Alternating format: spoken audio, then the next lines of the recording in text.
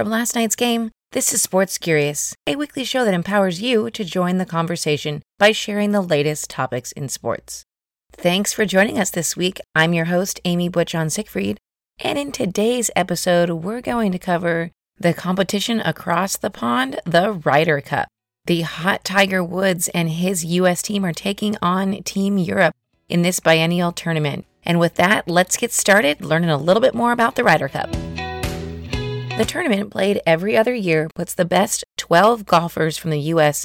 head-to-head with the 12 best golfers in Europe. The tournament alternates between both sides of the pond. This year, the U.S. team is favored to win, even though they haven't won a Ryder Cup on European soil since 1993. Yes, it's been 25 years since a U.S. team has been able to pull off a win overseas.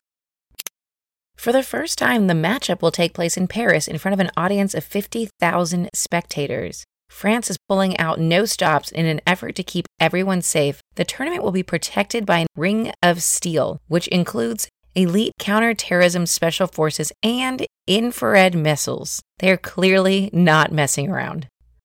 The golfers basically play in the Ryder Cup for ego-boosting patriotism because they are not paid any prize money. It is all about the bragging rights. This leads to fierce patriotism amongst players and fans who have been known to push their heckling a little too far. It also probably doesn't help that the tournament begins selling beer at 7 a.m.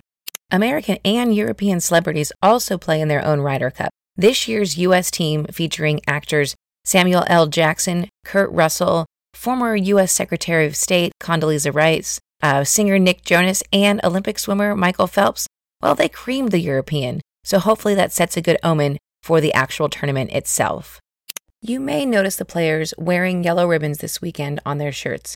That's to honor Iowa State player Celia Barquin Aros Amena. She was the golfer from Spain who was tragically murdered while practicing alone earlier this month on a golf course. Well, that's it for this week. Thank you for listening, and I hope you enjoy taking what you learned today and watching a little bit of golf this weekend. If you're as big of a fan of us as we are of you and you really enjoy the free content you receive every week, head over to iTunes and subscribe to the podcast. Leave us a review. We read every one, and we're always happy to hear from our fans. If you have any questions or concerns, send me an email at amy@lastnightsgame and follow us on all social media at Last Night's Game. We'll see you next week for more Sports Curious.